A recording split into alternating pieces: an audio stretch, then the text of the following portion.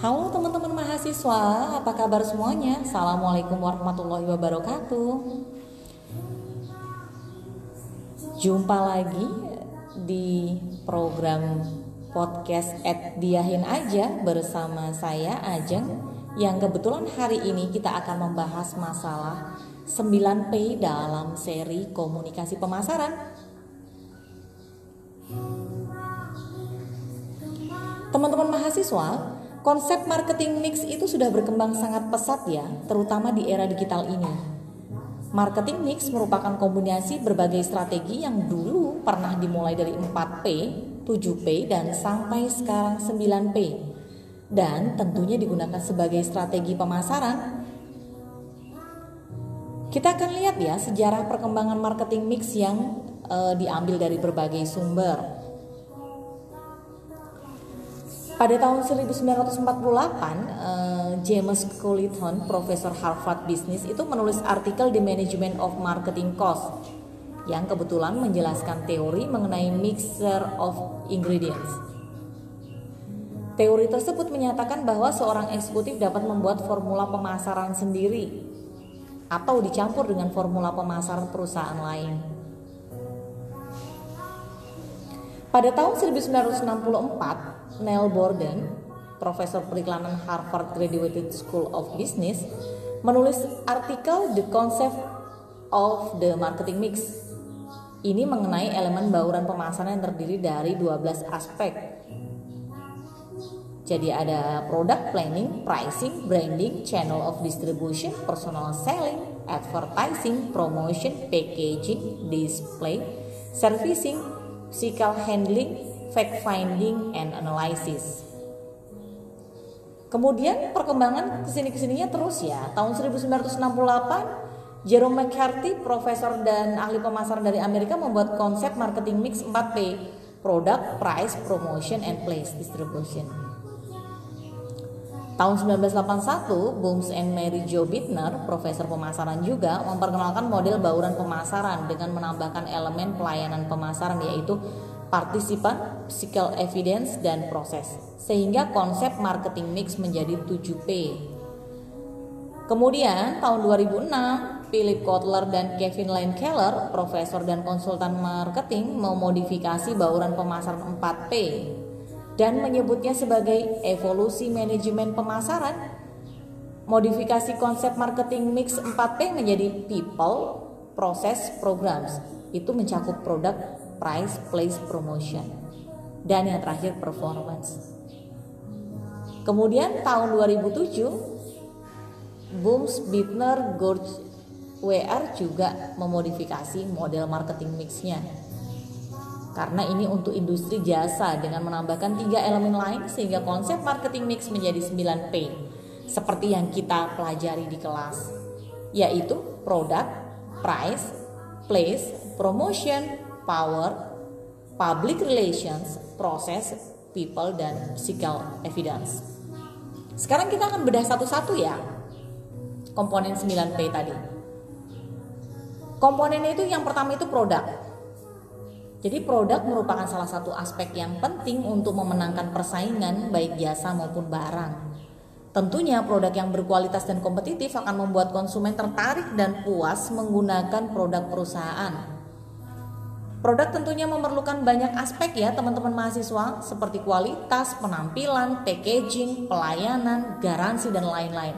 Apalagi di era pandemi ini, di mana kecepatan menjadi hal yang luar biasa, packaging yang menarik menjadi hal yang luar biasa dengan adanya media-media sosial. Seperti sekarang TikTok yang setiap apa-apa lewat TikTok, kemudian buka packaging aja lewat TikTok, yang semuanya itu menjadi model baru yang akhirnya menjadi sesuatu yang tidak bisa dianggap remeh. Nah, kalau kita lihat pergeseran ke arah online saat ini tuh banyak menimbulkan startup baru. Jadi berdasarkan pengalaman saya saat ini, kita tuh gak perlu punya banyak produk yang ditawarkan konsumen. Hanya perlu satu produk pemenang agar perusahaan tetap berjalan.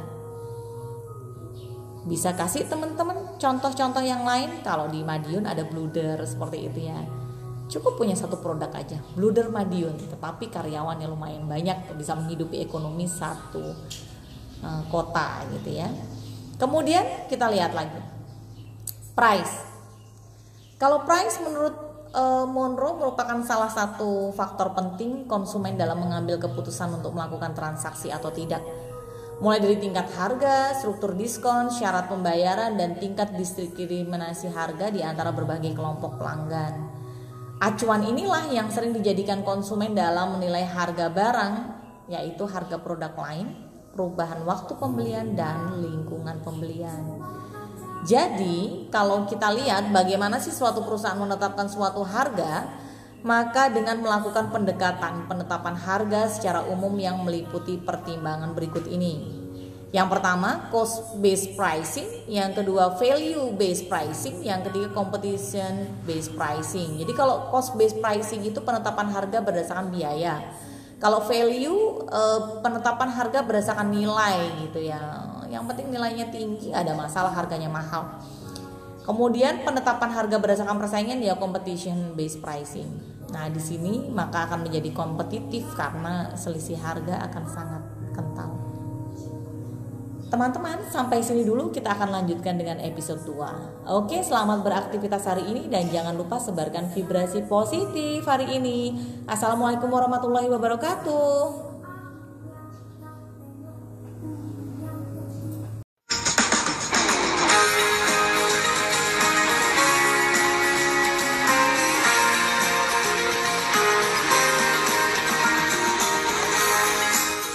Assalamualaikum teman-teman mahasiswa yang mengambil mata kuliah komunikasi internasional.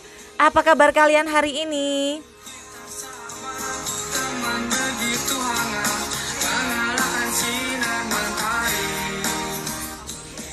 Teman-teman mahasiswa, hari ini kita akan belajar mengenai berbagai macam perspektif dalam komunikasi internasional. Perspektif komunikasi internasional itu ada bermacam-macam ya. Dari mulai perspektif jurnalistik, kemudian ada perspektif diplomatik, kemudian ada perspektif propagandistik, dan kita juga akan belajar tentang perspektif kulturalistik dan perspektif bisnis.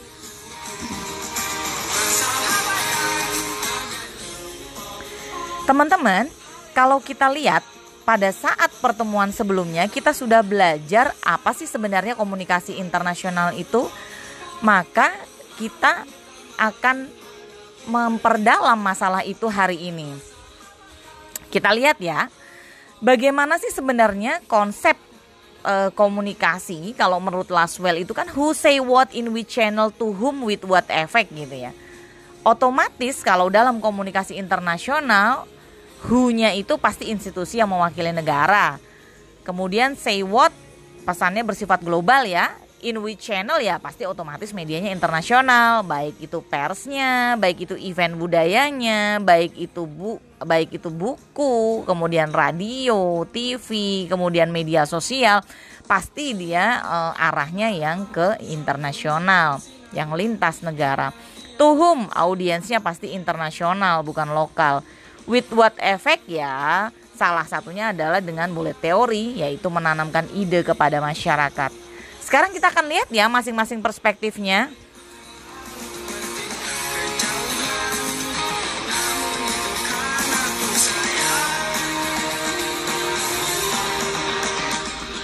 Kalau perspektif jurnalistik itu dia bersifat mass mediated communication. Salurannya saluran-saluran yang bisa media, berbagai macam media, dari mulai cetak, elektronik, new media, dan segala macam hal yang kita lihat perkembangan teknologinya sampai saat ini. Kemudian kalau perspektif jurnalistik itu otomatis para jurnalis yang mampu mempengaruhi opini publik internasional, baik itu pemerintah dan masyarakat. Ya, sampai saat ini penggunaannya itu bisa dibedakan menjadi dua, objektif dan subjektif. Objektif itu netral, tidak memojokkan. Kalau subjektif ya sifatnya propaganda, jadi dia bisa memperlemah posisi negara lawan, bisa mengubah kebijakan satu negara. yang kita sekarang banyak sih lihat contoh-contohnya ya, terutama era-era pandemi gini ya. Nah, sekarang teman-teman lihat ya, kalau misalkan kita perhatikan di sekitar kita gitu ya, komunikasi satu arah ini cenderung dijadikan alat kontrol ya negara maju terhadap kekuatan sosial politik negara berkembang gitu ya. Karena kenapa? Ada namanya segala sesuatu yang memang pasti pada posisi lebih atas dan ada yang di bawah gitu ya. Jadi ada posisi kekuasaan sebenarnya di sini. Nah, posisi jurnalistik itu kalau kita lihat yang objektif ya siaran-siaran televisi yang kayak Discovery Channel, majalah National Geography. Nah, itu termasuk yang objektif karena dia hanya memberikan info, kemudian memberikan segala sesuatu yang ada di luar dan sebagainya gitu ya, cenderung ada hal-hal tertentu yang memang sifatnya secara objektif.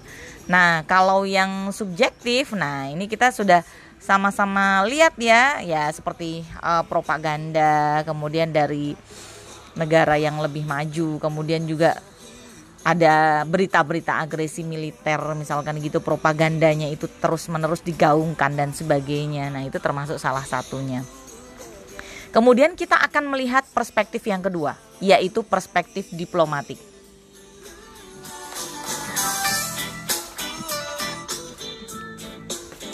Oke, teman-teman, kalau perspektif diplomatik ini komunikasinya langsung antar pejabat tinggi negara, kementerian ke kementerian, duta besar ke duta besar gitu ya. Jadi memang dilakukannya ada yang secara interpersonal, kelompok kecil gitu ya, atau ada juga yang melalui forum-forum besar gitu ya. Ada mekanisme PBB, ASEAN, APEC dan sebagainya. Kemudian ada berbagai macam sekarang lembaga-lembaga yang itu bersifat antar negara yang memang membidangi masing-masing kementerian gitu ya, masing-masing isu-isu yang berkaitan dengan isu-isu global. Nah, kemudian fungsinya pasti untuk mengembangkan kerjasama bilateral dan multilateral, juga untuk meningkatkan citra dan reputasi negara gitu ya. Nah, kalau kita lihat perspektif diplomatik ini salah satunya untuk mengatasi ketidaksepakatan, mengatasi salah pengertian gitu ya, menghindari konflik. Kemudian macam-macam sih acaranya. Kalau kita lihat itu bisa digolongkan berdasarkan dua hal. Ada namanya first track diplomasi, kemudian ada second track diplomasi. Yang first track diplomasi itu dari pemerintah. Kemudian yang second track diplomasi ya otomatis dari antar human ya. Jadi lebih kepada P2P, person to person. Kalau yang pemerintah tadi lebih ke G2G, government to government. Kalau perspektif yang government to government ya misalkan kunjungan presiden ke negara lain gitu ya, antar negara dan sebagainya untuk hal apapun gitu ya. Kemudian kalau misalkan kita lihat kunjungan duta besar itu juga masuknya first track diplomasi. Kalau misalkan yang second otomatis antara P2P ya, person to person gitu ya. Kemudian kita lihat lagi ya perspektif propagandistik. Ya, ini yang menarik nih ya, bagaimana sih perspektif ini saat ini menjadi hal-hal yang cukup berat gitu ya kalau kita lihat case-case-nya gitu ya. Karena kenapa? Perspektif propagandistik sebagai perspektif ketiga ini dia bertujuan untuk mempengaruhi pikiran, perasaan serta tindakan pemerintah dan halayak negara lain.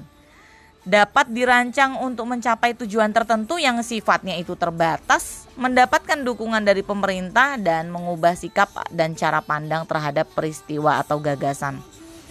Nah, disinilah kita akan melihat bagaimana sih perluasan penguatan dari suatu negara untuk memperoleh dukungan, kemudian untuk memperoleh sesuatu hal yang diharapkan bisa bersepakat dengan negara yang memberikan propaganda itu. Nah, inilah yang kadang menjadikan ketidaksetujuan, konflik dan sebagainya gitu ya.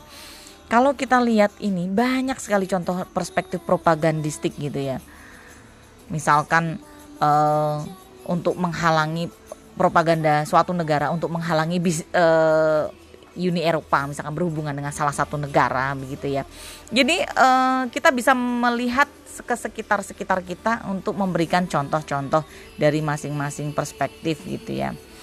Kemudian ada lagi propaganda dari negara-negara tertentu yang langsung benar-benar dilakukan secara terang-terangan. Misalkan terkait isu senjata nuklir nih, wah langsung dibombardir, kemudian berita itu dimunculkan, buku itu dimunculkan, kemudian segala sesuatu yang bersifat mendukung ke arah isu senjata nuklir terus-menerus digaungkan. Nah, itu termasuk perspektif propagandistik gitu ya. Kemudian banyak juga pendekatan-pendekatan persuasif yang misalkan bisa kita lihat untuk seolah-olah memberikan perspektif suatu negara ini loh, yes, kita adalah korban terorisme misalkan begitu. Tapi terus-menerus digaungkan dengan berbagai angle, berbagai highlight dan sebagainya, sehingga itulah jenis-jenis propaganda yang ditanamkan. Nah, perspektif dua yang terakhir adalah perspektif pendekatan kulturalistik. Nah, kalau ini mengambilnya media seni budaya, tujuannya mengakrabkan hubungan antar negara gitu ya, sehingga terciptalah persahabatan internasional. Kalau sekarang sudah banyak ya, kemarin kita lihat dari mulai Olimpiade juga yang dilakukan kemarin terakhir gitu ya, di negara yang cukup besar walaupun pandemi gitu ya, tapi tetap berjalan dengan baik. Nah, itu salah satu perspektif kulturalistik ya, karena melalui media olahraga, melalui media seni seperti itu, tapi yang melibatkan antar negara dan negara banyak gitu loh. Nah, sekarang yang terakhir perspektif bisnis. Nah, ini komunikator dan komunikannya adalah pebisnis internasional.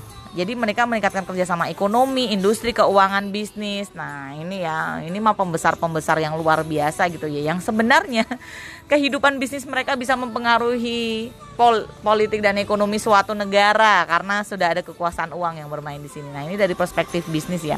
Banyak sih contoh-contohnya yang kalau kita lihat bagaimana perusahaan internasional yang dia sudah multi gitu ya, multinasional, sudah lintas negara, kemudian lintas benua dan sebagainya. Nah, ini banyak.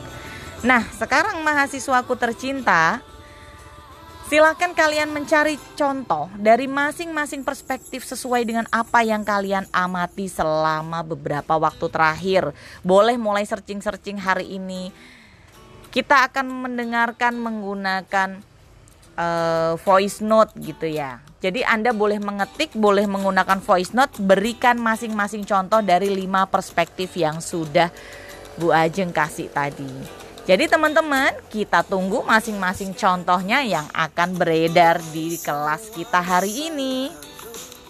Terima kasih teman-teman semuanya. Tetap sehat, tetap semangat, dan jangan lupa sebarkan vibrasi positif.